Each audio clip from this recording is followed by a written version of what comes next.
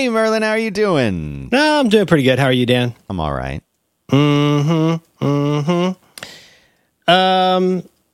I can't avoid it. I'm recording from my home, and I'm using a different setup, and it's a lot to set up. But here I am. Hello, Dan. Hey, so yeah, there's a lot of little moving pieces and parts. People don't understand the amount of time that podcasters put into quality of their show. You know, We are greatly underappreciated. That's for sure. thing. Okay, there we are. All right, now I can hear myself. Hi. Yeah, I mean, they shouldn't know or shouldn't have to know, but I would feel silly not to mention it, not least because I don't know. And you know how it is when you set something up and you're like, oh yeah, you got to get your microphone source, get your, monitoring headphone It's a source. skill. It's a learned skill But that they don't it teach in seems- schools.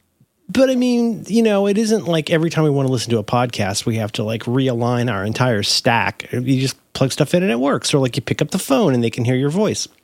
Anyway, it's just sometimes I'm not going to blame Apple for this because they've done such great work at making things easy, but sometimes it's a little too smart. And sometimes I'm a little too dumb. And that together is a bad combination. And I have to keep telling it, no, this is the microphone and this is the headphones this time. But in any case, I'm here. Unfortunately, some of my preparation time that I usually spend got spent on A, trying to cool off my house, and B, trying to get audio up and running. I don't know if that's a topic. I think it's probably not. Oh, what you got there? Is that 365? No, this is a Waterloo sparkling water peach flavored. It's very I've gotten good. those. I've gotten those in grape, and I think they're quite toothsome. Grape is a good option. I like the black cherry is also really good. Yeah, I have a problem with flavored waters usually. It's if it tastes enough like flavor, you kind of wish it was just a pop. And if it doesn't taste like it, it tastes like a flat pop. Ah, Yeah. yeah. Boy, this is really weird. This is very, very strange. This is like talking to someone from Canada. It's Without just without the little accent. Oot and a well, boot. it's just different enough. Yeah. You know what I mean? I Yeah. do. Anyway. I have What's going on in your neck of the woods? So please go. Please give me things to talk about, Dan. I have a pile of. I'm worse than prepared. I'm worse than unprepared. I'm barely prepared. So what I've got is I got a pile of scraps, and the scraps are hot. I got a story for you, but before we do that, I've got a question for you. Yes, you there. So if you remember, you know that I'm a big fan of what's called a lead holder. Oh yeah, like a Kohinoor, one of those. It's a pencil. It's so interesting. I've had a pencil weekend. How interesting. See, I don't know what synergy here happened. I don't know what technically the difference is between a mechanical pencil and a lead holder, but I think of a lead holder as being like it's like a mechanical pencil. It's got a big lead, and and you feed it out. It's not usually as automatic. How do you describe the difference? Yeah, I mean, I'm with you on all that. I think the difference is a lead holder is a pencil, like you said, that is designed. It's mainly a container that holds the lead for you, whereas a mechanical pencil, there's clicking, and then it's advancing a very, very tiny little lead. The problem is there's things. a little Venn diagram. I have a lead holder that does both, Oh my God! but Next thing you can tell me, it sharpens it for you too. man, that would be the dream, That'd be wouldn't it? amazing. Well, anyway, this lead holder. I got turned on to these things when I was in 10th grade in my drafting classes, and ever since then, I've always had one. And my go-to one is not an expensive one. It's made in Germany. It's Stadler, and I think it's called the Let me see Mars Technico. I'll put it in the show notes as we do. Please do. And so my question for you and for the listeners. If for those of you who use one of these, and I don't want your opinion unless you're a big time lead holder user. I know we've got some out there. Well, it Weirdos. really reduces the size of the pie as well as the slice. Yeah, I'm curious. I have a sharpener for it too. Of course, it's not this. It's exactly the same sharpener, not the identical sharpener, but the same exact one. It's the Stadler 502. And the way these things work is you allow the lead to come out of the end of the lead holder way more. Sort of like an aroused dog. Yeah, and then you kind of let it drop into one of the little point holders on the left. If you don't know, if this is going to make no sense unless you've got one of these sharpeners, which I'll also put. Anyway, you sort of let it drop into the hole, and then you allow it to tighten its grip, and then you put it in the sharpener hole and you spin it. And by spinning it, that's what sharpens it. My question is this: after you're done sharpening it, do you leave the lead extended, or do you retract the lead after sharpening? Right. If I understand your question, this takes us back to the first time any of us ever used a mechanical pencil. When you think, oh, this is cool, a little lead is good, a lot of lead must be great. Right. But if you're using a 5 or a 7 even, it'll just break right off if it's too long. Correct. Mm-hmm. Yeah. I don't know. I mean, I guess that's a personal preference thing. But I'm trying to think of when I've done this. I think I'm a retractor. I think I'll retract a little bit, owing to the experiences of my broken leads. I do too. I retract a little. Do you think it might be unseemly not to?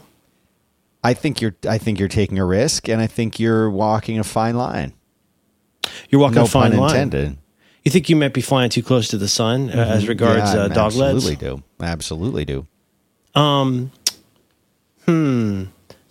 can hear my brain turning. You might also be able to hopefully hear a little bit of wind. Oh, that's nice. Okay. Are you in Florida? It's okay. So just a quick side note.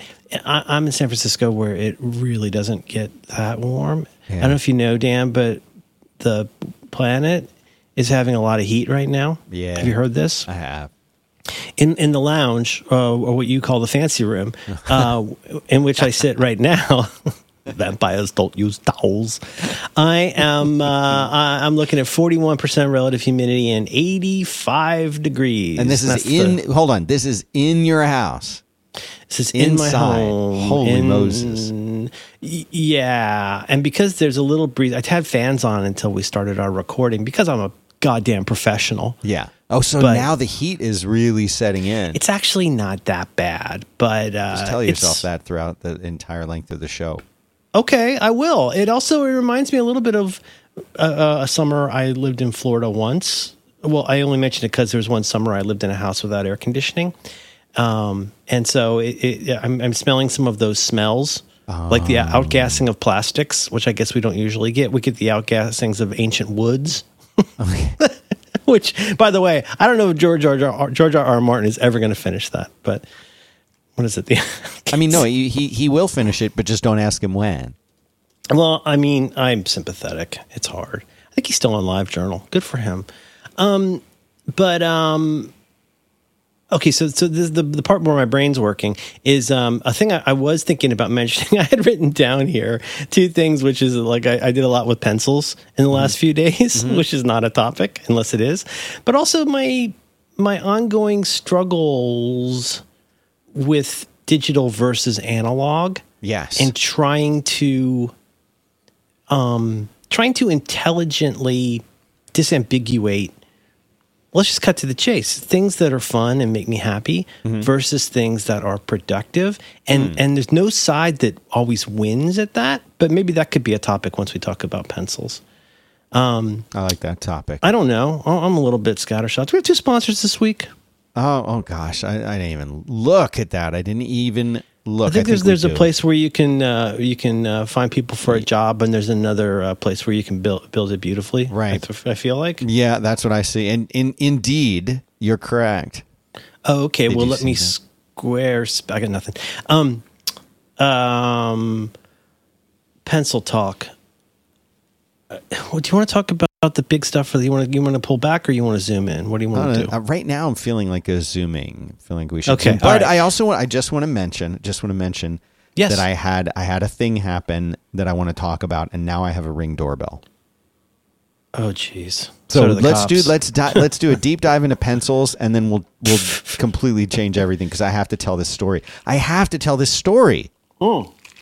Yeah, I took mine off. I removed mine.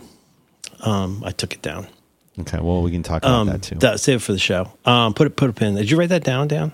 Yeah, I got this. Dan, are you recording this? Yes, this is currently being recorded. Okay. Pennies. I have always, this is no secret, but just in terms of like 30-second disclosure, I've always loved office supplies and school supplies. And Yeah.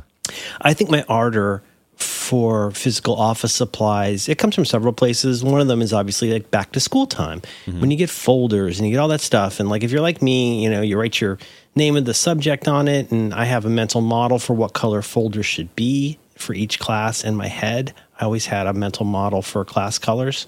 Whoa, that sounded racist.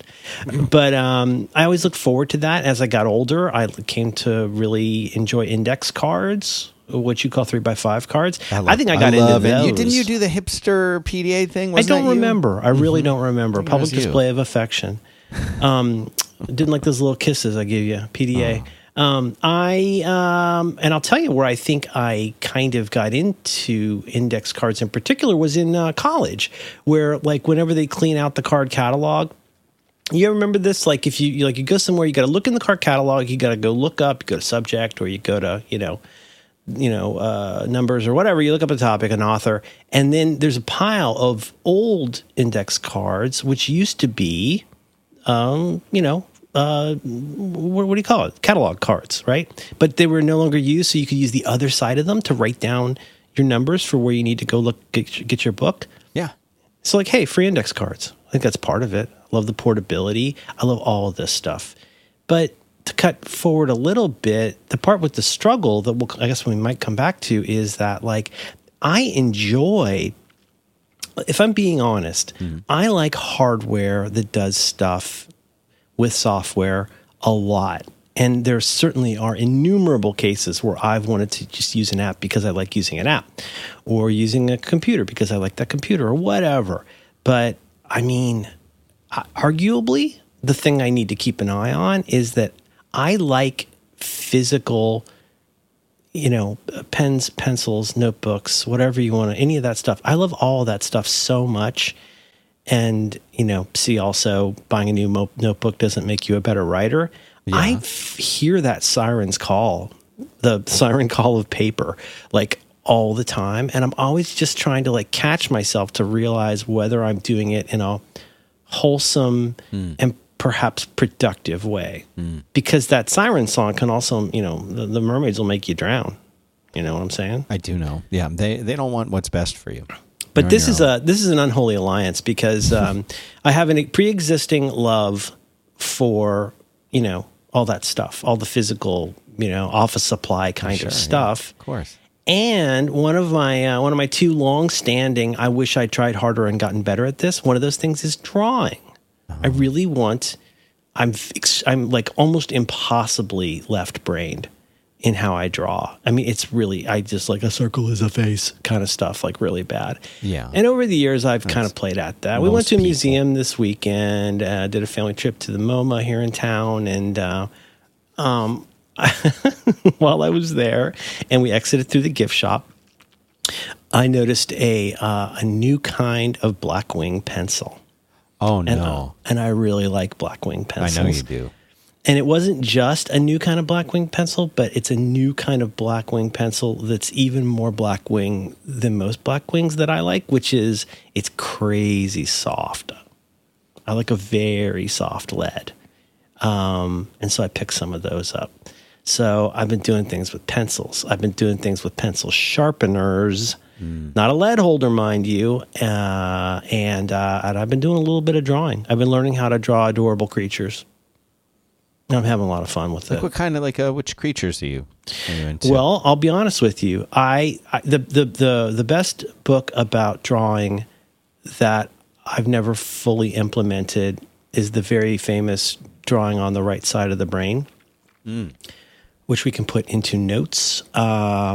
This is one of those books that, to me, in my head, maybe doesn't rise to the level of getting things done or it's all too much, but it does rise to, you think about like when I was looking for a job in the 90s, the book about resumes everybody bought was What Color Is Your Parachute? Oh yeah, that was the very famous book, along with like Someone Moved My Chair or something like that. Weren't those the two? Later on there was Who Moved My Cheese? Cheese. But I'm thinking of the They Might Be Giants song.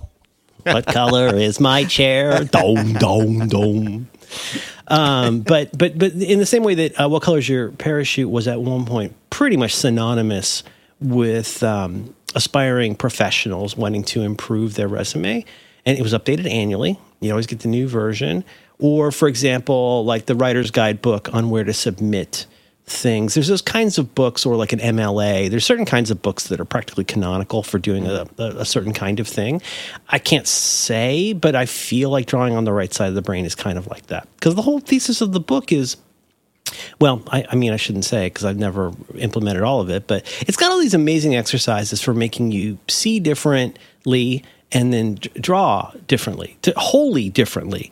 Because the problem with being a left brain person, and I don't know if that's science, but let's just say that I can't draw, and I think that's part of the reason why, is I draw what I think something should look like rather than how it actually looks. And if you've ever watched anybody draw or paint anything, there's those periods where you're like, what is this person doing? Or like they're building up layers in a painting, and you're like, oh my God, I just make an oval and put dots on it for eyes. You know, and that book that has the exercise I always remember that was so illuminating to me is to flip through a magazine or a book you've never seen, but flip through it upside down until you see like a big photo that you've never seen before. This sounds weird, but having never seen that photo before, start drawing that photo upside down as you look at it. And the craziest thing happens, which is that you start drawing what your eyes see rather than what you think the face should look like. Right? Does that make sense? Yeah, because it's coming from your mind's eye in a way. It's instead of like, I feel I'm not a professional, but I mean, I feel like instead of trying to make what I think a face looks like, I'm just making a bunch of lines and not lines that end up, all I'm saying is if you ever do this exercise, it's going to blow your mind. It looks, excuse me, especially if you're not a good drawer like I am, it's amazing. You're like, how did that happen? You know, what did I do? And the book is just full of great exercises like that to kind of like unclench your brain and get you away from this. I have you understand, like, you know, you do this with these lines and these shades and contrast and color and all the different kinds of things designers know about. But so there's that book, but I picked up a book. This is really embarrassing, but I'm having so much fun with it. I bought a book called How to Draw Adorable.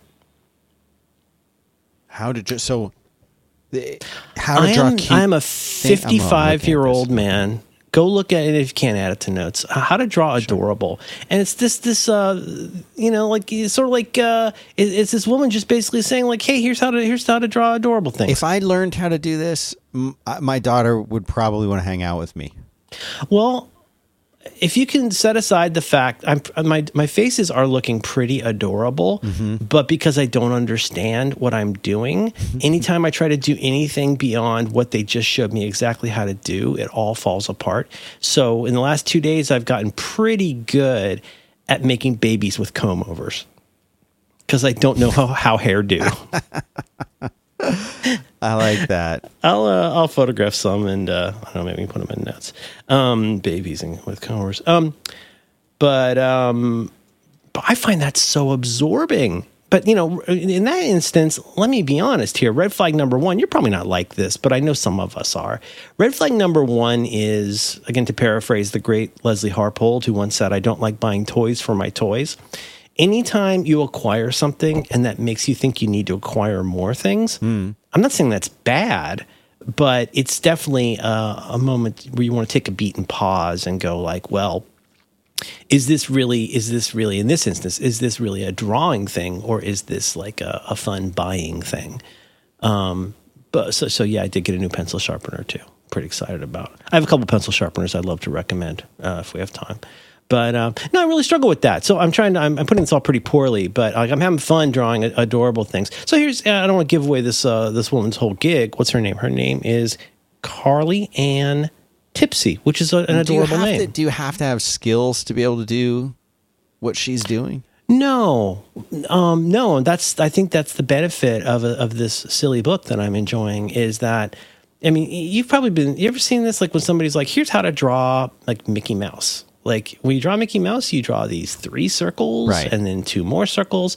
And when you look at it that way, as an idiot like me, well, like I understand what a circle is. I'm not great at drawing circles, but it already looks more like than what I would have come up with on my own.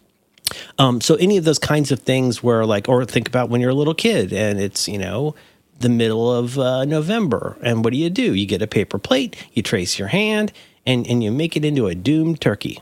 You outline your hand, and that becomes the titular fowl. That's right? it. You're done. So in that case, I mean, I'm not treating this like something that's going to make me a good artist. But then let me go back again. Now, I enjoy this. I enjoy these materials. I love the way these pencils, in this case, the Blackwing Matte, M-A-T-T-E. I love the way these pencils smell. I like the little curly shavings. I love all of it. And I find it really relaxing and centering just to doodle. Let alone to like try and absorb myself in, in making a comb over baby. So anyway, that's the balance for me, is trying to like figure out, the modality that's going to work for what I'm trying to achieve versus the thing that feels easiest or most fun. Because the things that feel easy and fun, I mean, can I talk just another second about this? Yeah, I'm into this. I'm here. Oh, whatever.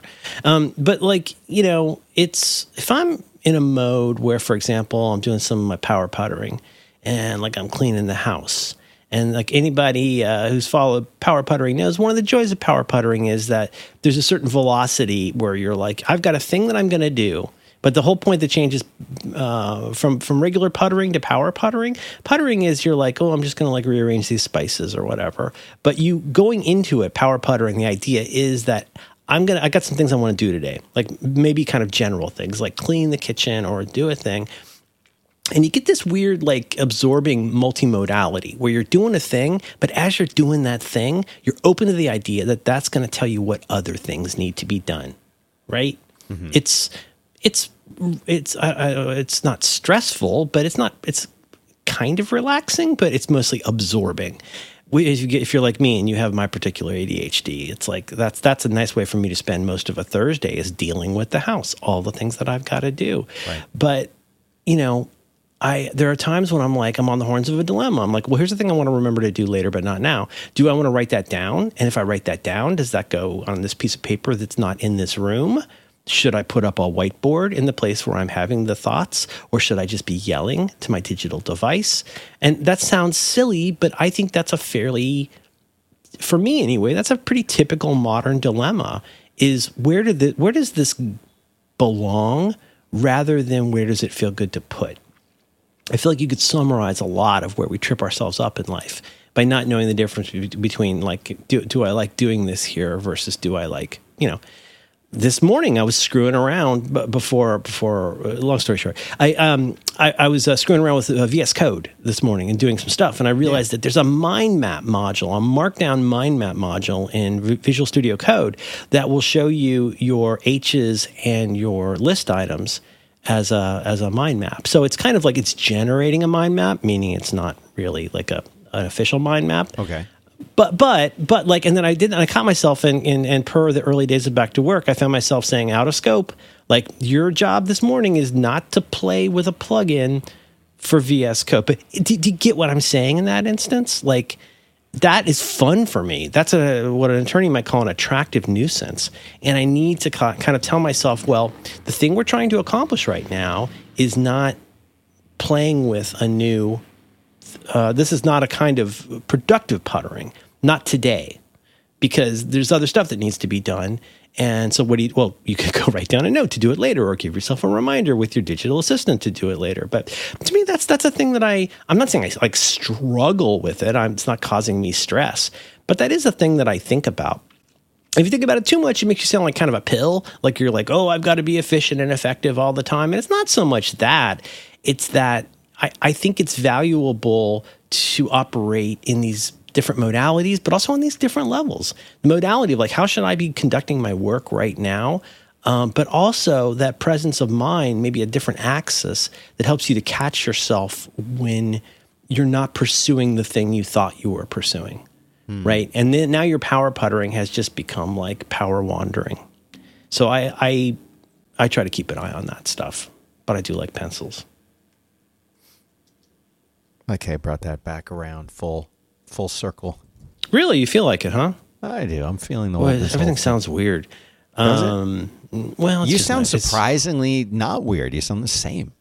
Oh, this is the Shure MV7. Oh, the MV7's nice. Yes, I really dig the MV7. And you're usually in the SM7B, right? I'm usually on an EV something, I think, Oh. but I forget. I forget what it is. It's at the office where it's probably even hotter.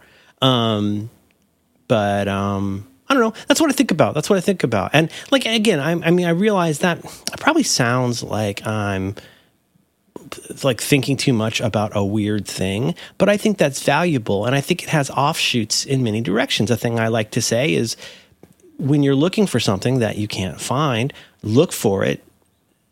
Like wherever you just looked for it, the first place you look for it, that's probably where you should store it.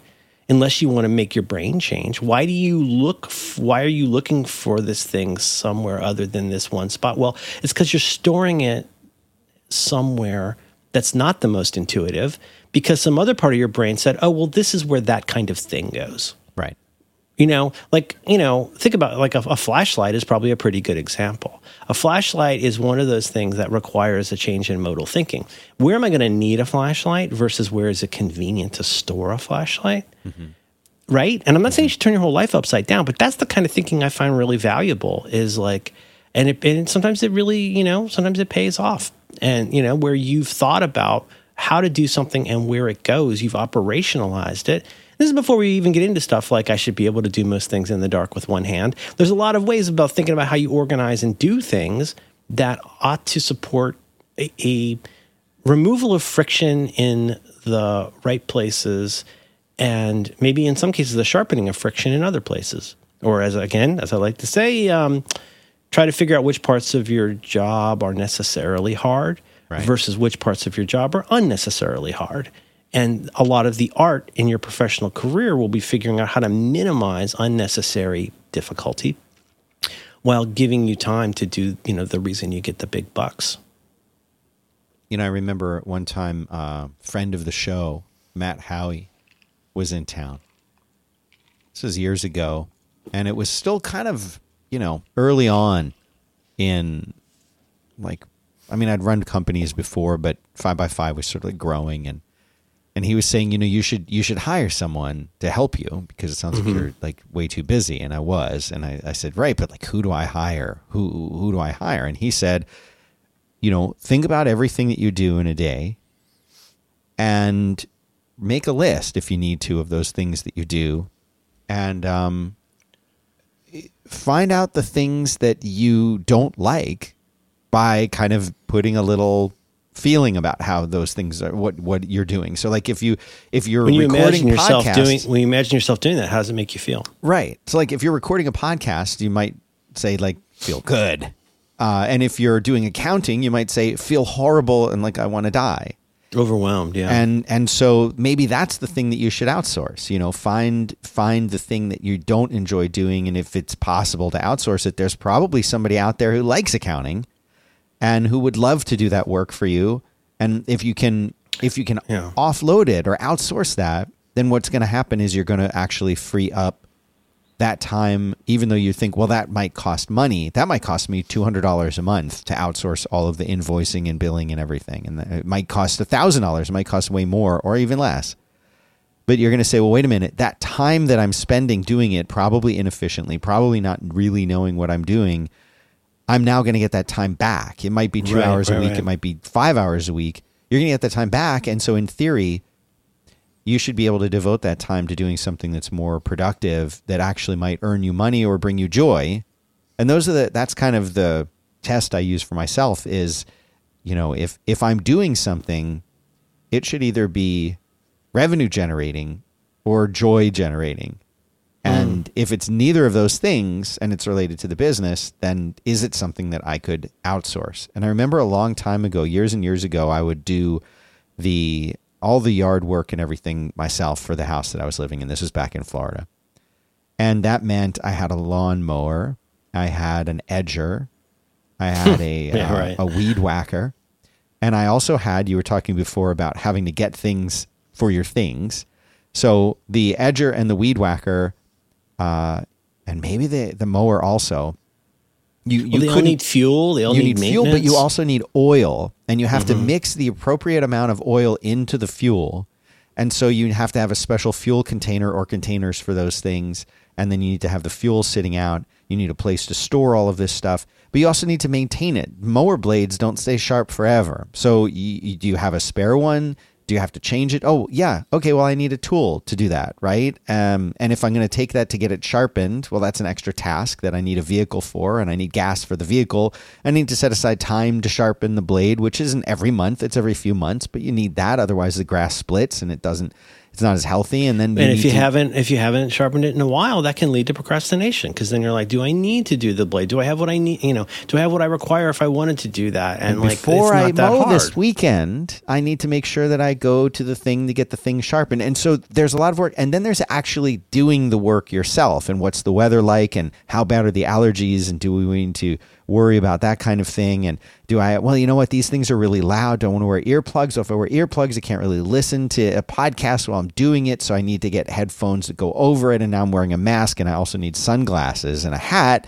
And like, you're out doing this. And by the way, mowing your yard, if you have a decent sized yard, and edging and weed whacking and all of that stuff, that takes time too. That can take hours. That can take 3, 4, 5 hours. So now you're doing this with all the maintenance on the weekend. You're probably spending half of a weekend day doing this. Now, if you love it, and there's people who just love being outside doing this kind of stuff who don't live in Florida, then maybe it's not so bad. But what I quickly realized was, for about $150 a month, someone would do all this for me.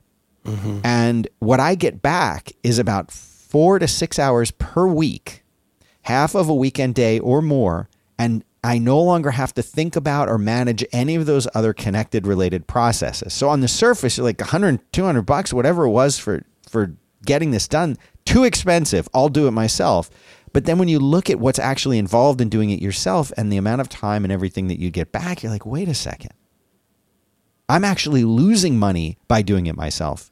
Because if instead I took 4 to 6 hours per week and invested it in something else that either made me money or made me happy, then I'm winning. So it's like, that's the kind of decision I think that you have, going back to what you were saying before, that like, that's what comes into play for me, is making those kinds of decisions where on the surface it looks like, oh, I'm spending extra money. But at the end of the day, maybe you're saving money. Yeah.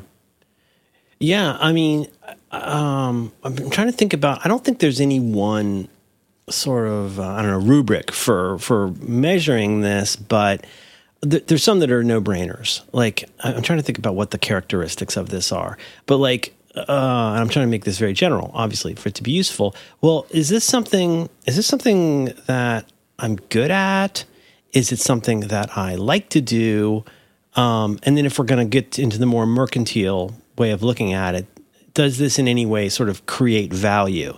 Well, that can mean lots of things. Create value could mean billable hours. And it could mean that, forgive my saying it this way, but like, well, my kid and I both like it when we go do this thing. Mm-hmm. Well, that doesn't mean I'm going to hire somebody to do it for me if I don't like doing it. But those things all have to be measured in some way.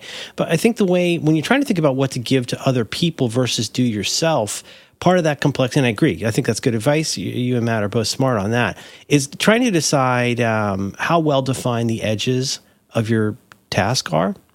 And I think that's one of the problems with deciding to outsource, especially to other people.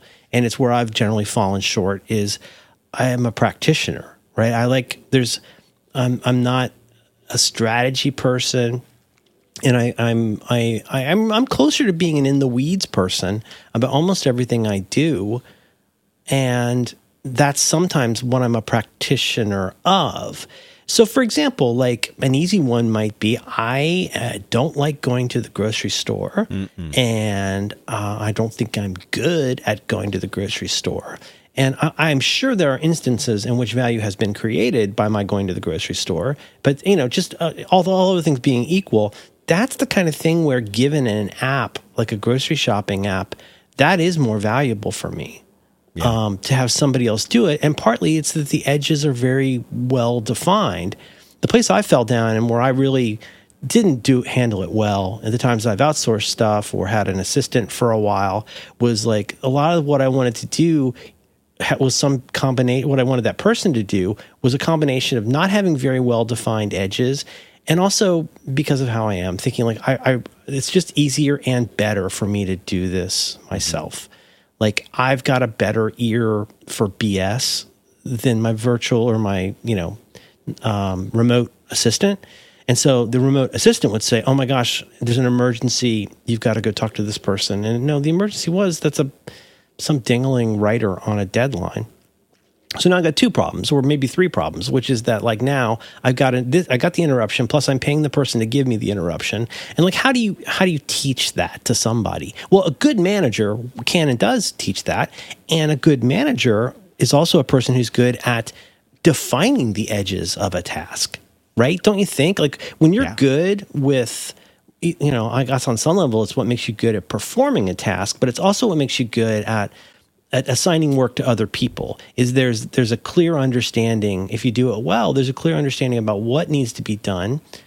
We liberal arts majors, love the freedom to get it done the way we want, but sometimes you have to say how it needs to be done. Sometimes how something needs to be done is much more important than whether or when it is done.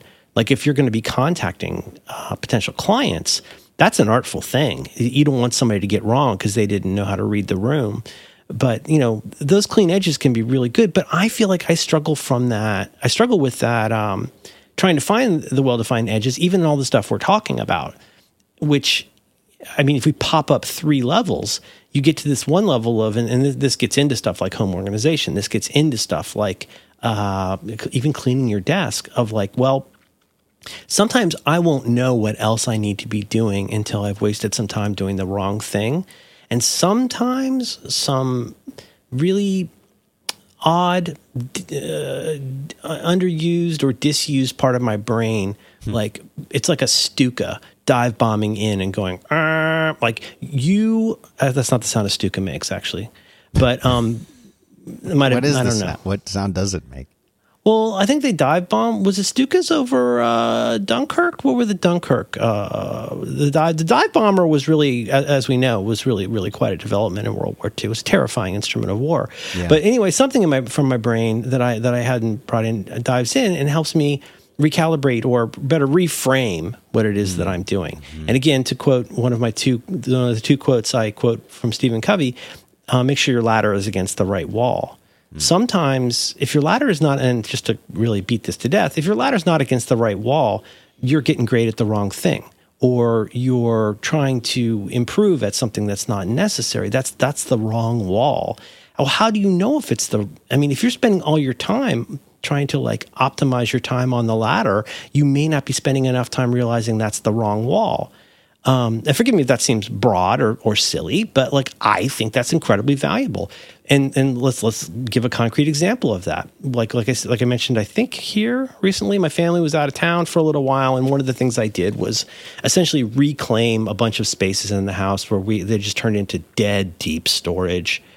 And like that was an instance where despite 10, 15, 20 years of moving things around and organizing and all that stuff, well, what are you organizing in my case?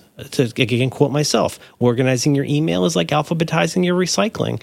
Finding a better way to store expired food is not doing anybody any favors. No matter how, and I'm going somewhere with this, but like no matter how good I get at organizing expired food, I hope that Stuka pays me a visit and says, dude, do you really want to keep old food alphabetically? Or, Library of Congress or whatever you choose. And to me, that's the truly artful part. That's that other axis. That's the Stuka coming in and saying, it sure seems like you spent a lot of time acquiring materials to organize all of this expired food. And, whatever, y'all can use your own example for that, but you probably, like your glove box right now. Like, how's your glove box? Is it doing what you'd like a glove box to do? To put it into Peter Walsh terms, is that space in your life getting you closer to where you'd like to be, the life you'd like to have? And And that's, I think that can be a very valuable thing. And, this gets a little bit into the Csikszentmihalyi flow stuff where like, if it's something I like doing and it's paper and it's all those different kinds of things, all those attractive nuisances with which I struggle, like that's a time I really triple need to check myself, because just because it's fun doesn't make it useful. Mm-hmm. Just because I'm good at it doesn't make it valuable. Sometimes, I guess what I'm trying to say is, I want to come back to that phrase, well-defined edges. Well, sometimes I need to redefine what the edges of a task are, and sometimes that means realizing the task does not need to be done. This is your annual reminder that there's probably at least one email in your inbox right now that in your heart you're never going to do anything about, and yet it just keeps popping up. You keep snoozing it, and that's not a criticism. I do it. Everybody does it, but that doesn't make it good. That's the part of you, that's that little tickle. I'm going to stop talking about Nazi bombers now, but like that little tickle that makes you realize maybe you should do something differently. If to put it just another way, I think this is something that happened during the pandemic, how we got into this one aspect of how we get into that hateful term, quiet quitting, which I think is really about boundaries.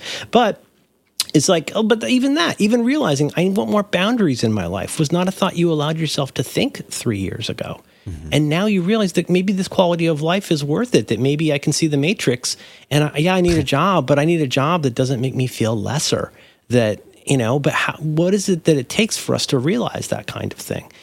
And I don't know, I guess what I'm trying to get at is that anybody who does knowledge work, which is probably almost everybody listening to this, that's your job. Your job is figuring out your job. I mean, part of your job is doing your job, but a big part of your job is figuring out your job. And even if you feel like you don't have a surpassing amount of agency in what you do, I bet there's still a lot of aspects that include things like time management, if you like prioritization. There's still a lot of stuff that you have to accept and sometimes modify on the fly in a way that's very difficult to describe to another person, right? There's very fuzzy edges in a lot of what we do. Another extreme example, like if you let something go for too long because you trusted somebody else to take care of it, you might end up with a Billy Joel type situation or a Rolling Stones situation. It's like, oh, I guess I should have paid more attention to that person I hired to do this thing because now I've got these problems. Mm-hmm. And you can do that also, to yourself. On the one hand, I don't want to spend all day redoing all of my audio hijacks, all the little things I keep meaning to get better at. Learn how to use what's the other Roku Amoeba app with the connections? Loopback. I keep meaning to learn Loopback, but I haven't had to learn how to use Loopback. I keep meaning to learn Logic, but I don't really need to learn Logic. I keep meaning to modernize the way I handle doing podcasts on our beloved sponsor, Squarespace. There's all of those things. It's just that when I don't need to do that, it doesn't rise to the top. But all of those little nicks and cuts accumulate until you realize that the edges need to be redefined on some level. And I think that's the challenge of knowledge work in a lot of ways. Before we even get into all the human interaction stuff and the is my boss mad at me stuff, there's just all this other different stuff about having to reframe what it is that's the best use of your time today. And the ultimate knowledge work job is humanity, really. Like deciding that, we're not going to do anything today. Like I'm going to go do something with my family, or I'm going to go get my teeth cleaned, or whatever needs to happen. The way that to be successful, to be managed well, to be liked in a group by all of your peers and your betters, you have to act like in some ways, you have to act like there's no other part of your life than like when we're all doing this one thing together. And that's an artful thing to figure out. Anyway, I like pencils. I got pencils I like. Did you want to tell me about something you like? I'd like to tell you about Indeed. Indeed. When you're looking for to improve, Marlon, you got to look for improvements that build on themselves, like hiring for your business. Are you talking about the kind of thing where you find somebody to outsource what it is you do? You need some extra hands on deck. That's exactly right. This is what we were talking about before. You're going to get better at hiring, right? You want to hire great people faster. You want to grow your business, and you want to keep on hiring. But this is the question, Merlin. How do you get better at hiring? This is where Indeed comes in. Indeed, it is a hiring platform where you can attract, interview, and hire, and you do it all in one place. So instead of spending hours on like multiple job sites searching for candidates with the right skills, Indeed, basically they become, you got to think of them like your hiring partner. They help you do it all. And this is what they have. They've built these time-saving tools. And the one that I'm going to tell you about today is one called Indeed Instant Match. And this is what's really cool. They actually have a statistic here, and I know you're a numbers guy. Mm-hmm. Big data. Over 80% of employees get quality candidates where their resume on Indeed actually matches the job description. And this is the cool thing. The moment that you sponsor a job, you're getting quality candidates. That is the coolest part about it. But there's also, I'll tell you about another thing they have called assessments. So they have all of these assessments. Now, applicants like, I don't want to take a test. But this is the thing. They can go, they're already probably taking a lot of these tests, but they have over 135 assessment tests. And trust me, applicants take these because they're kind of fun. They're kind of interesting to take. They take the stress out of the interview process because the candidate gets to prove themselves before the interview. And you already know, oh, they took these assessments. Like, I don't need to ask them questions about this kind of stuff. They've already shown that they know it. And a lot of the time, if you're out there job seeking, you're like, great, what kind of questions are they going to ask me? Is it going to be stressful? No, this takes all of that away. You do it at your own pace. You do it at your own time. If you're a candidate, they've really thought of everything. And there's more than 3 million businesses worldwide using Indeed to hire people. It's very, very cool. I really like this system, and I actually know someone who's used it to get their job too. So it works both ways. This is the thing. They're giving us a special deal. So if you want to start hiring now, you're going to get a $75 sponsored job credit so that you can upgrade your job post at Indeed.com. But you have to go to the special URL, Indeed.com/back-to-work. So again, this is a $75 credit. It's only at Indeed.com/back-to-work. I'm supposed to say 2 different things here. Offer good for a limited time. In addition to our old friend Merlin, terms and conditions apply. They do apply, Dan. That's for sure. So if you need to hire that's what Merlin, terms and conditions do. You need Indeed. So go check them out. Indeed.com/back-to-work. Thanks very much to them for making this show possible. Ding. Thanks, Indeed. Buck, buck. Wait. Well, I'm at the house. I don't have a house bell. Hold on. Do I have one? I got to hear it. Well, it's okay. I got one somewhere, but I had one over here somewhere. I'm going to start a whole box that's just for when I have to record at home. I don't see the bell. I have this ugly happy face bell that sounds terrible, but I think they'll know. They'll know the bell was in my our heart. opinion, the ad is still running. Oh, dear. Oh, no, it can't end. Oh, no. Oh, boy. Oh, hold on. I got a bell.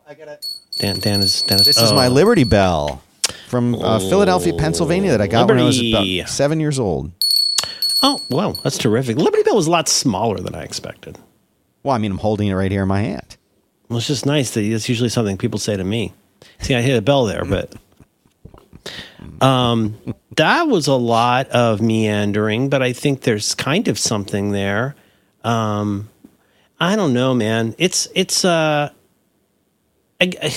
because of how my brain is and, how I was, if you like, I guess, educated. Sure. The fact that I'm a little bit skeptical about a lot of things. I'm always kind of looking.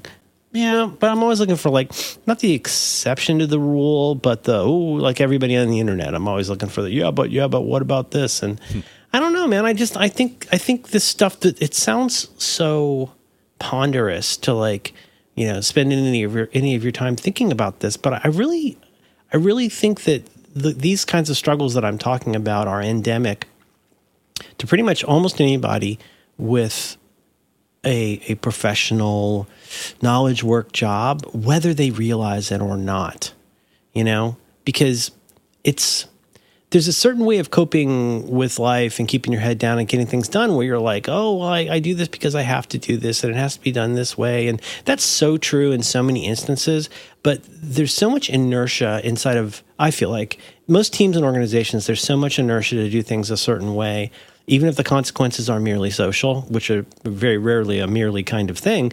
But like, I think it's difficult to like to keep your head about you with this stuff. I don't know. I think it's difficult because in the same way that Starbucks doesn't really want you to think about whether you should join a union, I think your team probably doesn't want you thinking over much about the most valuable person to do this task.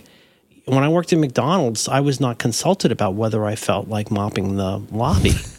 Right. I was right. not asked if I had any ideas about ways to do it better. No. Any of that kind of stuff. And I was, as such as I was evaluated, I would be evaluated based on like how well I hewed to like what I was told to do, which is, let's be honest, a ton of even American, even contemporary culture is like, did you do the thing? But I don't know. It makes it, anytime you get beyond like one person, it gets obviously super complicated, but different people do things different ways. And I guess what I'm trying to say is like for that realization, for that tickle to hit you, that there's so many levels of like, oh, could I do this thing better? Could I do this thing? Could I automate this thing? Could I do this more efficiently? And sometimes it might take you a while before you get to, should I be doing this at all? Or should I be doing something very different from this? And, in a way not dissimilar to the way David Allen talks about the, altitudes in life of the decision-making that we make, somewhere between specific widget turning task and why you exist.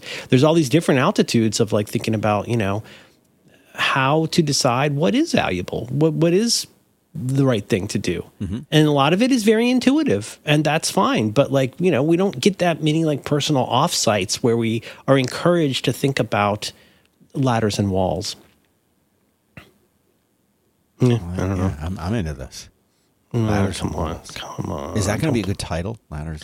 Yeah, probably. With all due respect to Stephen Covey. But I mean, so as long as we're at it. Oh, and there was something, we put a pin in something earlier you're going to talk about, right? Yeah, I mean, if you want to do that. Let me do one more. Let me do one more real quick though, just because right, sure. I think it's kind of related, and it is kind of back to worky. Yeah. Is like, I mean, boy, this is really meta. My head is so far up my ass, Dan. Sometimes one of the most valuable things you can do is evaluate how valuable something is. Really, I mean, so like. Setting aside the stuff you have to do because it's your job, like, you know, me deciding like, well, I can either mop this lobby or I can get a different job. That's kind of what that comes down to. Mm-hmm. There's another part though, that's much more slippery because you can find examples of all kinds of things where the old way is better, the new way is better, a different way is better, not doing it all at all is better. A phrase, I've become obsessed with in the last year or so, we talked about this on Rectus last week, is that phrase Chesterton's fence, which is the writer G.K. Chesterton had proposed this idea that like, don't remove a fence on your property until you know why the fence was built. I think that sounds like good advice, right? Well, yeah, but think about it. Like, why is that even a thing we would need to say? I'm reminded of the wonderful Simpsons episode, Hurricane Nettie, when Bart is showing Rod and Todd their room, and Rod says he doesn't like the poster and he's going to take it down, and Bart goes, well, you can't take that down, that's a load-bearing poster. Which is a great line, but like that's also what we mean by Chesterton's fence, which is like if you just bought some land and there's a nasty looking like gross eyesore of a fence in this case, and maybe it doesn't have to be a fence, but that's just the analogy. It's like, you know, before you remove that fence, you should understand why that fence is there. Sure. Which sounds obvious, but let's be subtle for a minute. Yeah. When we say, why is it there? What are we really, we're saying, why was it built? Sure. Right. But really what we're really asking, what we should be asking is, why didn't people remove that fence before? And that's where the art comes in, because that's where you learn a concept that's become extremely valuable to me, which is learn why a problem is difficult rather than just assuming, rather than just assuming that it's easy to fix, right? And this is why you should never begin a sentence with, why don't you just ... Why don't you just ... Why don't you just remove the fence? I was like, well, hang on, Jack. Let's figure out why that fence was there. Like, you know, the Twitter brain makes one the kind of person who's constantly saying, well, why don't you just this? Why don't you just that? Well, because all the easy problems were solved millennia ago. Right. If a problem exists, it's because it's difficult. And what kind of like cocky, self-involved attitude would it take for all of us to just think that we understand everything that goes into everybody else's decision making? And even if it's just something going like, well, why doesn't Apple make an Apple Pro watch that's $7? And why don't you just blah, blah? Or like all the ways we try to speculate about the way everybody works and have our reckons about why things are the way they are. To me, Chesterton's fence becomes valuable in life and in your career because it will encourage you to start asking why a problem is difficult rather than asking why aren't the idiots who didn't solve this fired? And if you do that with your own work, you're going to discover interesting things. You're going to discover all kinds of fences. I think you're going to find a lot of stuff, which is like on the most basic level. Why is this a certain way? Why is my desk set up like this? You know why my desk is set up like this? My desk is set up like this is because this is how my desk, I'm just pulling this out of the air. My desk right now, act like this is true, but it's not. Like when I had a home office and this much space, this is how I use my desk. So when I got an office, I set it up exactly the same way. Well, is that the way I want it to be? Is that a Chesterton's fence in the sense of like, well, isn't there potentially a better way to set that up? Think about what your dish rack looked like when you had a baby versus when you had a teenager. That's a very different dish rack. I like that one. That's a very cool way to say it. That changes. Think about something all of us fancy tech boys have talked about over the years is if you're going to travel a lot like we used to, it's a good idea to have a separate set of cables that you can just grab. You never use those at home. This is a topic on ATP pretty often. But like my angle on that is always, yeah, do that. Like have your chargers, have your cables, all the things you need, but also, a la the dish rack, have you updated what's in your travel bag? That's your Stuka here. Something that dive bobs in and goes, wow, we have a lot fewer things with lightning ports than the last time we went to, Southern California. We have a lot more things that need USB-C now. We have a lot more things that draw power. Like, is that related? I think it is related. I think that like the keeping updated on those kinds of things is crazy valuable. The Chesterton's fence component of that is like, have I updated? You can also think of it as a ladder and wall thing, I guess. Have I updated my idea of what success for this kind of thing looks like? So like I may have made a perfect dish rack area for 2007, but do I maintain it that way forever? Well, let's look at why it's the way that it is. Why is my desk the way it is? Why, the way that I go to work, whatever it is. I'm keeping this deliberately abstract because I just want to tickle your brain about the idea that on the one hand, there are things that are the way they are and you're not sure why. And then on the other hand, there's things that are the way they are and you're not sure why. Sometimes things have changed for reasons you don't understand. And sometimes things have stayed the same for reasons you can't understand. And interrogating why things are the way they are is arguably, next to learning how to use a library, QED, the most basic reason to get a liberal arts education, to think about, as the late Senator Kennedy said, thinking about things as they are instead of how they should be. I don't know. But you can go too far. At the point, it's in the phrase, one of the great phrases I learned from the great Danny O'Brien when I first, that phrase, yak shaving. Oh, yeah. Yep. Yak shaving is, that is really, I'll see if I can find that for notes. That's really in my wheelhouse. It's all about staying focused, right? It is, but so on the one hand, yak shaving is about not being distracted in a way that, you go down different kinds of rabbit holes, but it's also about the very real thing of starting out to solve a certain kind of thing and then realizing, discovering, or causing dependencies that you didn't know existed, right? So, what am I thinking about? For some reason, I'm thinking about Community, the now banned advanced D&D episode, which is a shame because it's one of the great episodes. Boy, they got to go off on a side quest to find Duquesne's sword, and they got to go find a not a unicorn, not a centaur, but they got to go find a Pegasus so they can fly and they can go find Pierce Hawthorne. Well, it started off seeming like we're just going to play D&D to make Neil happy, but then you realize there's these other things that are involved, and those dependencies in life, and what's a more salient example here is like me thinking.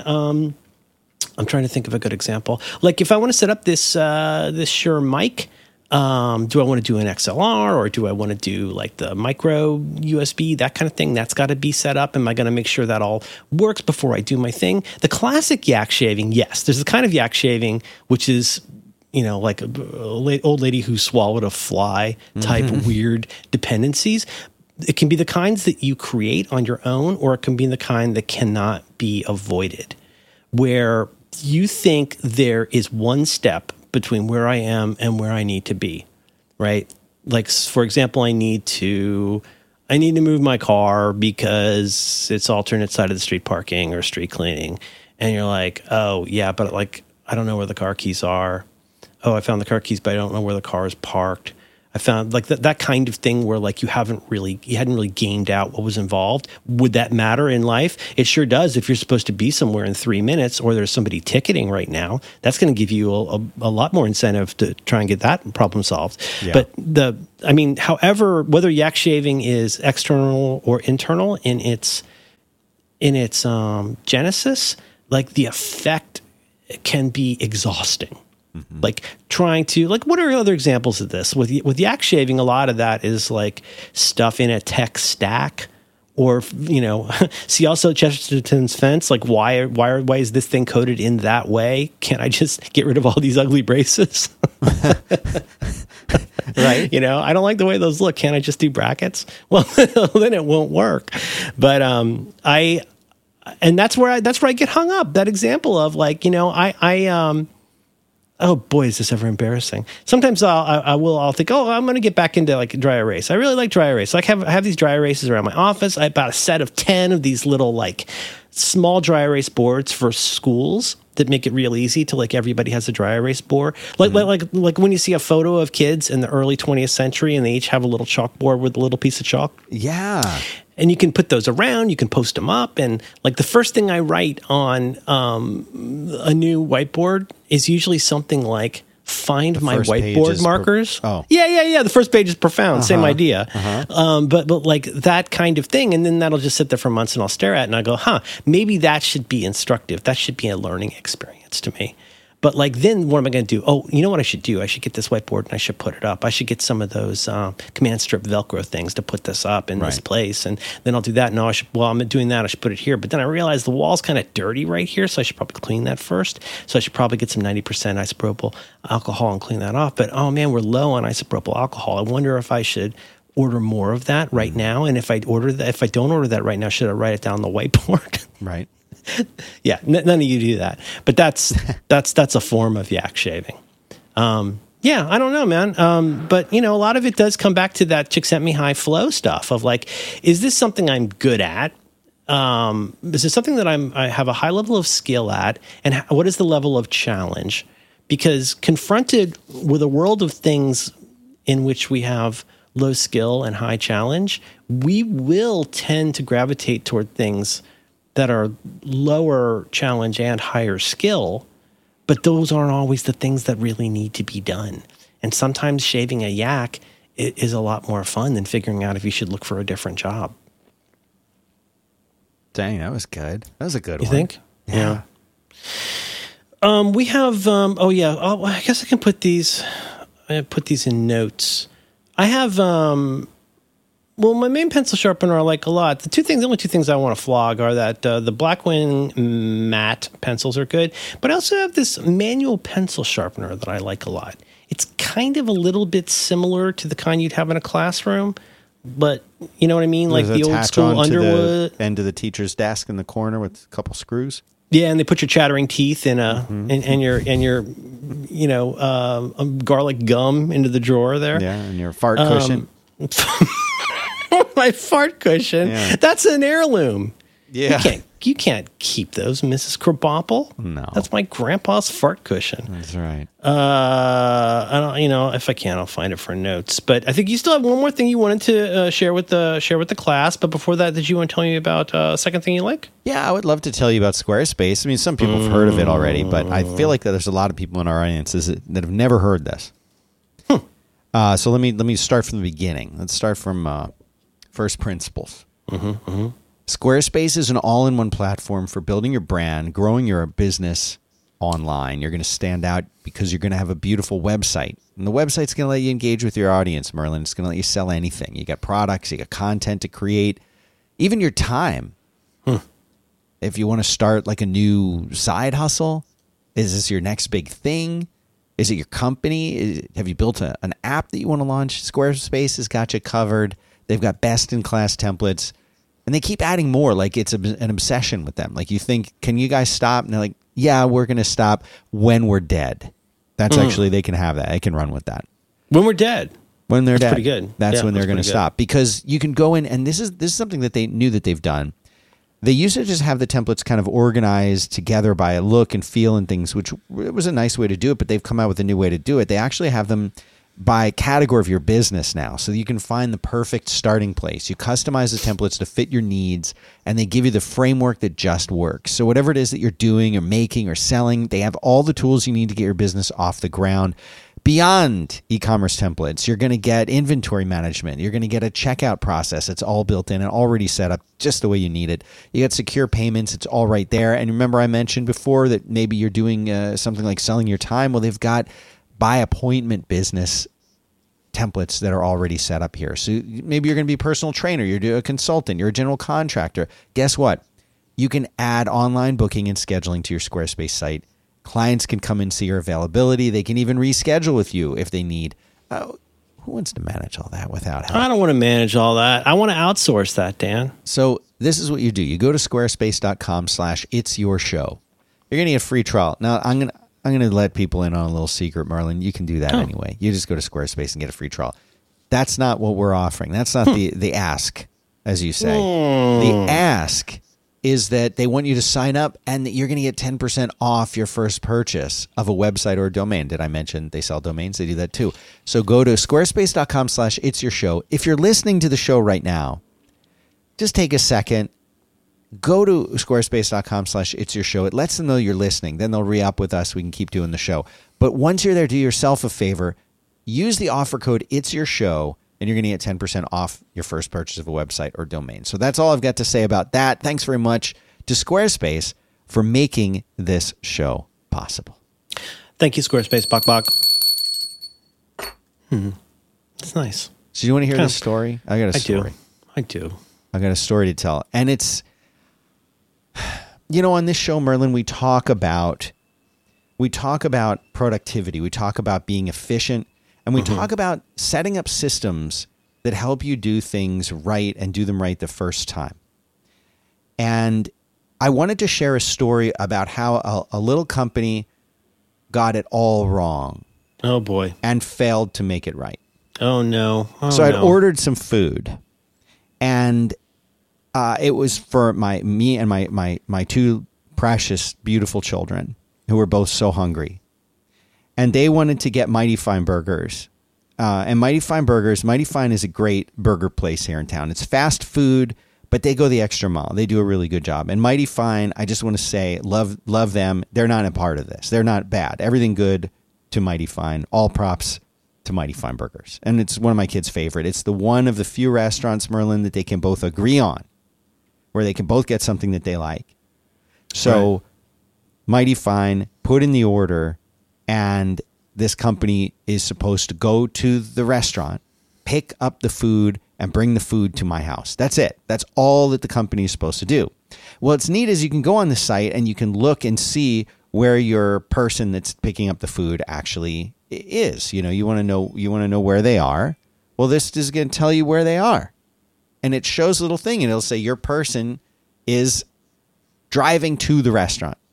Your person is at the restaurant. Your person is waiting for the food at the restaurant. Your person has the food. Your person's on the route to you. Your person is approaching. Your person has dropped off the food. Bye. That's the way it's supposed to go. And most of the time, this is exactly how it goes. Well, this time, the person was at the restaurant, and they were there for about 5 minutes, and then they disappeared. They left. And so then they had to send another person out. Maybe it's Batman. Maybe we got called. Maybe there's a bat signal out there. I don't know what happened to the person, but they left. Now, my guess, and from talking to people who've actually worked at this place, if it feels like they're going to wait too long, they're like, well, I could go do another job instead of this one where I might have to wait 5 minutes. I'm not waiting 5 minutes. Right. Screw that. So I'm going to instead just leave. That's what I think happened. Or maybe it was a bat signal. Who knows? We don't know. No, they're not getting paid while they wait. Because my beautiful, precious children were very hungry. I paid You an extra. probably should have mentioned that in the note. I paid an extra like $2 to expedite the delivery. Yeah, I'm an expediter. Yeah. So I expedited it to get it there sooner. And what happened, you would think, was that they would get it to you sooner because you paid for that if they could. It's not a guarantee. And I knew that. I was taking a $2 risk or $3 risk. Maybe it wasn't going to be expedited, but that was okay. I was okay with that because in the past it has been expedited when they get it right. Now, I've had this similar problem before with this, but let me just cut to the chase because this is getting boring. They had to dispatch a new person, and the time went from, let's say they were going to get it there originally at 7:05 p.m. Now it went to 7:25 to 7:35 p.m. And this whole time your children are hungry. Is that correct? They're precious. They're so precious. They're just hungry. And so that's not great, but I know there's not much you can do about that, but they do have that little help link. And so I clicked the little help link and I said, hey, let's curious what's going on here, people. Like, what happened? And they're like, well, really sorry that this happened. And we don't have any explanation as to why it happened, but it did happen. And we feel bad. We're going to give you $5. I said, oh, well, okay, something. It doesn't help my poor children who are starving, but At least my kids can have half a coupon. it's $5. Okay, fine. Well, then the delivery doesn't show up at the time that they said it was, and that's weird. And so we wait another 10 minutes, and then I get a notification that it's delivered. But it was not delivered. It was not in the front of the house by the door. No one rang the bell, even though there's instructions to ring the bell. So I went around back because, there's like an alley in the back of the houses where you put the cars in the garage. And sometimes... To catch a dasher, you need to think like a dasher. Yeah, so sometimes they leave stuff back there. So I went back there. It's not there. So then I look, and now an image has appeared. And I look at the image. It's very much not my house. And I don't know whose house it is. So there's a little way you can message in there to the person. And I say, person, I said, that's not my house. Where have you left it? And they're like, yes, it is. So the person doing the food delivery. Had you thought about that, Dan? Had you thought about that? Maybe it's not the house you think? I didn't think that maybe I'm in the wrong house, Merlin. I didn't know. Maybe me and my kids and all my stuff are in the wrong house. Talk about a Stuka coming in. Woof. Seriously. So I'm like, okay. Let me go outside and see if I can match this picture to another house. And it turns out it's the house across the street. And their house is one digit off of mine. Oh, I see. And so I text the person and I say, that you dropped it at this house, not at mine. And they said, no, it said that address on the the delivery thing. Now, I have to tell you something. I know a thing or two about computers. And I know because when I signed up for this service that my address is right, not only because I see it on the screen in front of me, but because I placed lots of orders before with these guys, and sometimes they deliver the food. And so looking at this, I know that it's not the wrong address. I know that it's not possible for the address to be wrong. You know why, Merlin? Because it's 2022. We use computers for these things, and it's not like the game of telephone where one computer says to the other, the last digit is 4, and the other computer says, did you say 4? I thought you said 5 and got it wrong. Nope, that doesn't happen because computers. If I enter the number in and as a 4 or a 5, it's going to know the difference between a 4 or 5, and that's what it's going to show to the person. I said, you're incorrect. It didn't show that. It shows this. And they stopped replying to me.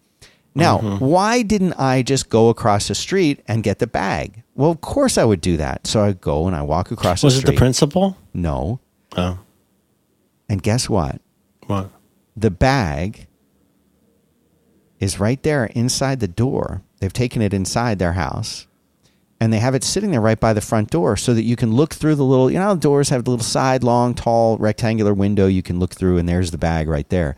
And next to it, sitting on the bench. Just imagining a camera where you can be seen, your face can be seen. Yeah, they had a Nest camera there, too. They had a Nest camera.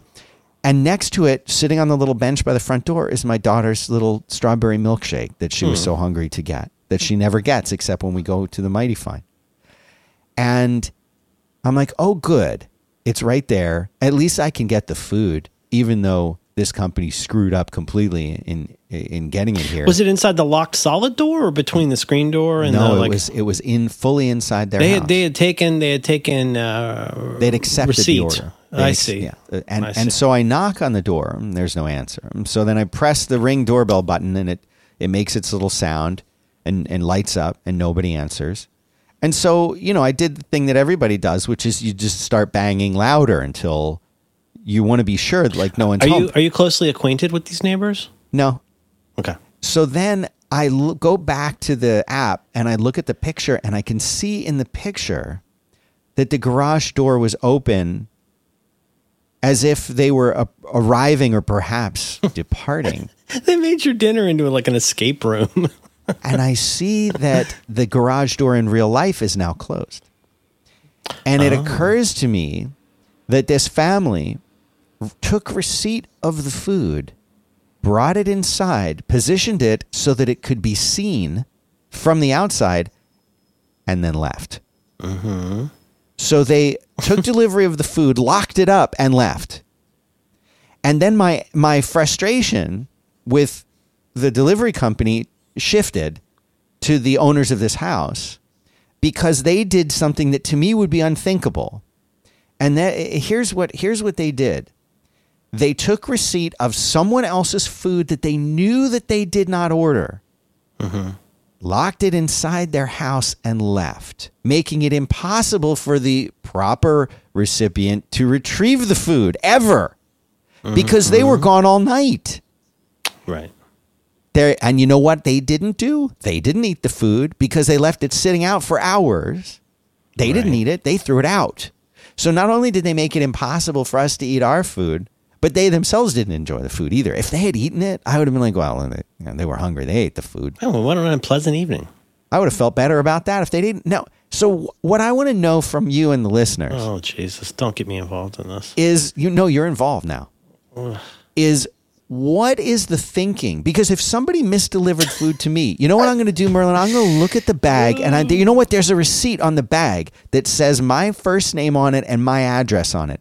These people who live, Merlin, 30 steps away from me tops. I would have met them halfway. It's a different number, though. Yeah. I would have met them halfway. They could have looked at the bag and said, well, this isn't meant for us. Honey, did you order Mighty Fine at the exact moment that we were about to walk out the door? You didn't order it.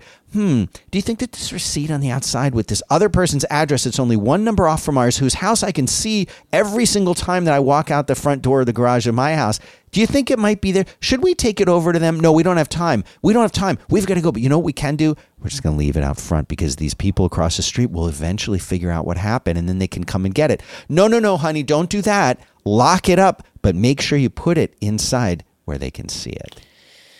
That's really frustrating. That's all I've got to say about that.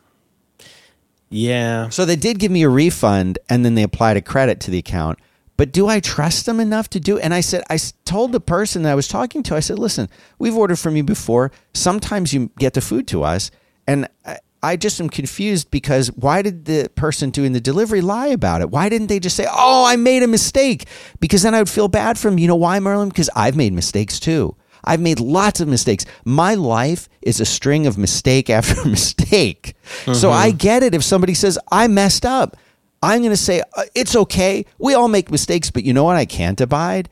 Is them saying, it said a different number. No, you can't do that because of the computer thing. Yeah. Yeah, that's really frustrating. Boy. But I did tell the company that I was going to talk about it on the podcast. Oh, good. So I had to keep my word. Hello, welcome. Oh, boy. Well, in my estimation, when it comes to getting something, I don't want to contravene anything you're saying. It is a tough racket. There's a really good episode of Radio Lab this week about the gig economy that I'd recommend to folks. There's a lot of people who are doing this DoorDash and Uber Eats and all that for extra cash. Unless you're a connoisseur, and I'm not saying you need to be, but unless okay, first of all, I'm going to say a true fact stated. And like your experience, y'all, it might be different. We do a lot of delivery related things, whether that's grocery or food or whatever. Just to say that in my experience, there's pretty much exactly two ways a given delivery can go, which is flawless, or you need to move to another town and start over. Like in terms of like trying to fix a food order, there is no fix for a food order. And part of that is because those are all different independent people like doing their thing. And like when you complain, you're complaining to the company, but I mean, I'm not trying to, you don't know like exactly like, you know, what was happening with that person, what was going on. It sounds like they could have done that better. But the larger problem is that, you know, notwithstanding the fact that there is theoretically a number that you can call, it tends to, I feel like I'm lecturing you, but like I think it tends to go flawlessly or it blows completely up. Right. One thing to be aware of in terms of just protecting everybody involved, starting with yourself, is as you learn in this really, to me, really interesting Radiolab, is that there's something I've seen before where like the quality of the menu in this is actually relevant. The quality of the menu in a given app can be very telling. Like there are times where, regardless of like how good the photography is or whatever, I feel like there are ways where you can tell that a given restaurant has been more or less involved in how it ended up in that app. Now, the truth is, this is a true thing. From this podcast, I've heard this many other places. There are companies out there that deliver food. They just scrape menus, take the calls, and I don't want to spoil it for you, but like there is not any input from that restaurant in this case. And you can, I'll tell you one good, if just for DoorDash in particular, if you can't make a specialized note in association with a given item, that may be, in my experience, that's a signal that it's a scrape. Like, just because, like, there'll be, like, you know, you can find the same typos that you would find in an online menu, or it'll just be like this, you know, incredibly disorganized, whereas other places there's a huge level of integration. I think it tends to go really well, or it tends to go horribly. But if the menu seems like a mess when you're ordering, that can be a signal. The truth is, Dan, like, I don't know how to solve something like that, because I personally, less so now, but I used to get very emotional about things like that. It would make me really mad. And for the reason you're stating, which I think is an understandable reason, which is like, don't gaslight me. Like, you know, hey, FedEx, you did not deliver this. I've been on the phone with people at FedEx who are obviously looking at my house on Google Maps and asking me questions about my house. And it's like, wait, so your contention is that it's just in a bush somewhere and I haven't found it? It's like, oh, do you still have that tree over there? It's like, whether or not I have a given piece of arbor on the land where I live, is it a common practice for you guys to play a little game where you like to put the box somewhere funny that the recipient wouldn't think to look? You know? Like, I know I'm just doing this to ruin your day. I'm just calling you because this costly item is, I made it up. You know what? You caught me. I made it up. I didn't actually order this at all. I've just done this to waste your time. I'm just having so much fun talking with you about this. There's that kind of thing. But then I've also had cases, I'll never forget this. There's a period where I was trying out, you know, I like the Vietnamese soup called pho, and I was trying it from different places. And as it happened one day, I ordered it. Some places it was a little further than where I normally order from. And I'm not trying to, I'm just trying to say, like, this is complicated. And to cut a long story short, it was taking a really long time. It had been over an hour and I hadn't heard anything. And eventually I think it was through the app, I heard from the delivery person that their car had broken down like 4 miles south of here, and they were trying to get a car that they could borrow to deliver it. And I'm like, oh, listen, please, don't worry about it. It's fine. Long story short, at one point, somebody carried my $20 worth of soup from Daly City to my house on foot. No. Yeah. And I gave him a $60 tip, and I said, I can't believe, because you know, it's not worth $60 to me to have my cold soup delivered by a sweating man, but Jesus Christ, talk about a little something for the effort. I was like, that was so decent of you and so kind of you to do that, What I would never say is like, believe I'm not going to touch this soup. I don't want soup that's been walked across a county line. But that's not the point. The point was that was another person who was really hustling. Talk about somebody you'd want to hire. My gosh, that the hustle that person had. I know this stuff is complicated, and I try not to like. If I'm going to yell at anybody, it's going to be the actual services that have created an environment in which it's either flawless or you just have to start over. Right. But you know, it's frustrating, and sometimes the support for things like that can be really frustrating too. And not even the support in the sense of, but like in the sense of like, oh, I want somebody to yell at for 8 minutes, and then I want lots of free stuff. But more of like, be careful who you yell at. Because if you start, what you may not realize, have you ever gotten this one where it says, your order cannot be tracked by JRandom vendor because of blah, blah? Oh, well, yeah? sometimes it's been passed off to places that have their own delivery driver. That's interesting. Then there's other ones where like, the problem is, and is you could yell at the guy at the soup place all night, but it's not his fault that person decided to bounce and take a different order. Right. There's not, it's... I don't think that's ever going to get to an FDIC level of security. You know what I mean? Like in the way FDIC says your deposit is in this bank under these conditions, you get $100,000 guarantee that like this is a bank and you can trust it like a bank. And FDR says your money's okie dokie up to $100,000. I don't think you're ever going to get to that level in this the way the modern economy works and the way that VC funded companies work. I don't think we're ever going to get to 6 nines of quality on food delivery with the way that it's being done, but, and then just to go back to our previous point, it's like, man, a lot has changed. Like whether that's what they call them, ghost kitchens, or like there are now restaurants in town that opened as places that only do takeout and delivery because of that change in the economy as a result of COVID, and people are running around trying to catch up. I'm sorry. What'd you end up having instead? What'd you eat? You're just so angry you're not hungry at that point, probably. Interestingly enough, my son was more angry than me or my girl was, but disappointed, betrayed. A frozen pizza. Oh man, that's a bummer. Yeah. Yeah. I don't know. I benefit so much from those hard edges that let me say, please just bring me a bag of ice while I record a podcast. For some reason that comes to mind. I'm grateful for that, and I do try to tip generously, but we just had Labor Day, and boy, labor's a complicated thing nowadays. It's real complicated. It is. I wish I could comfort you.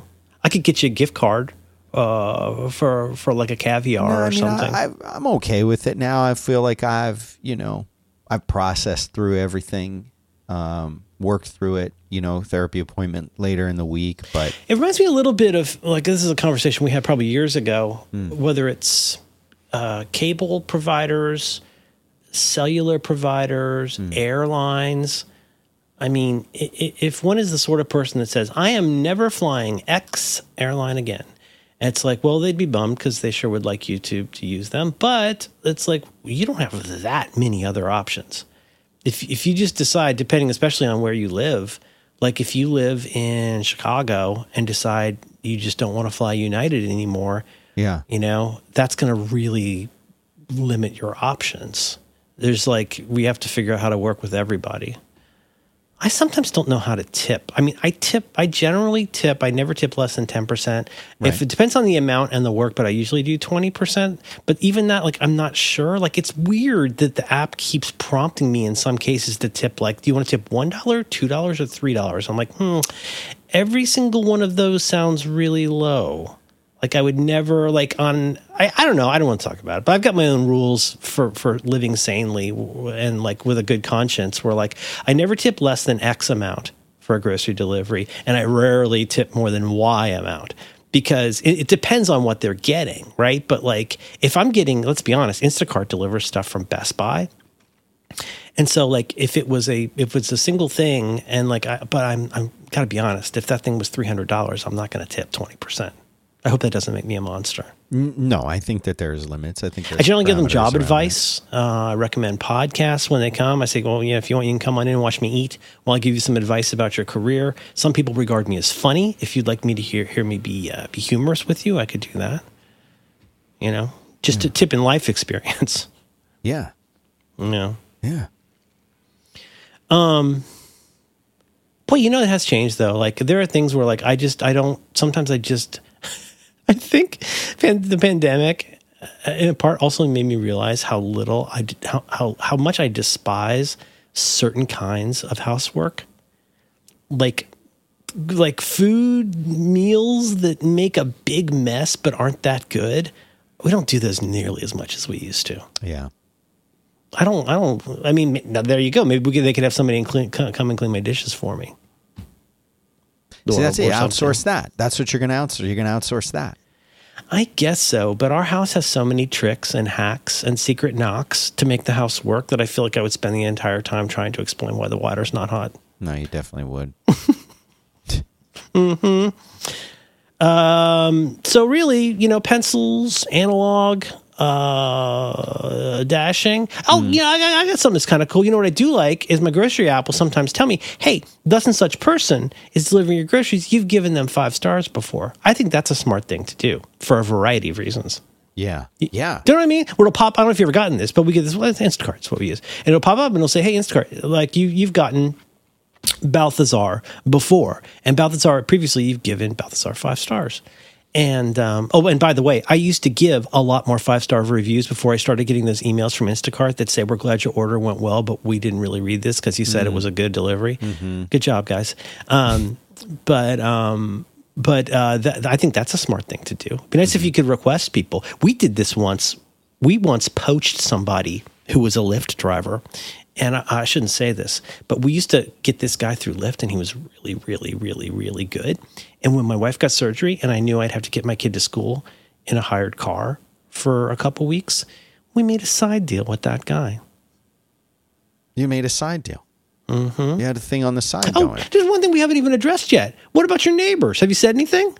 Where's my sweet precious daughter's strawberry shake? No, because like the only thing that I want to know from them is why are you bad? That's what you want to say. I mean, that is kind of what I want to say. Like, what was your thinking in locking this up inside the house and then leaving for hours when you know that the person across the street is obviously going to walk out and come and get it? Like, you completely lack all common sense and decency as a person, and then to put it in sort of like a grandstanding kind of way, like I'm going to put it right here where you can see it, but you can't get it. You can't get it.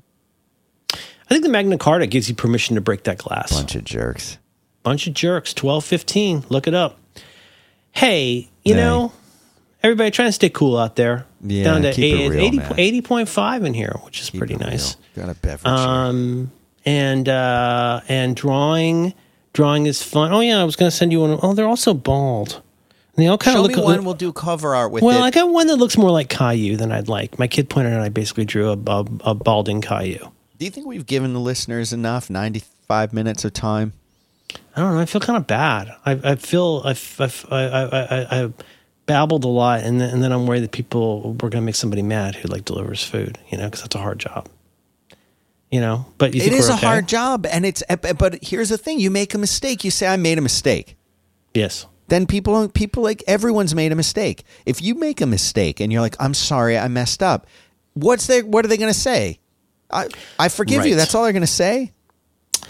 If you're a parent, you have an extra level of sympathy for people who make a mistake, I think. You say, you know what?